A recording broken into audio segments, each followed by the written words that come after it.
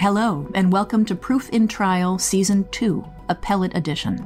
I'm Kate Stetson, a partner here at Hogan Lovells and co-head of the firm's appellate practice.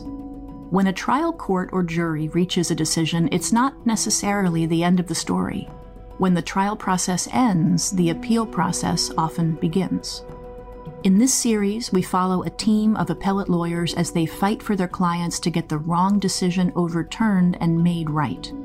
From protecting a journalist facing jail if she didn't reveal her sources, to helping a Native American tribe looking to reclaim their land and build their future, to fighting allegations of Medicare fraud on behalf of a medtech company, our lawyers prove that it's not over until it's over.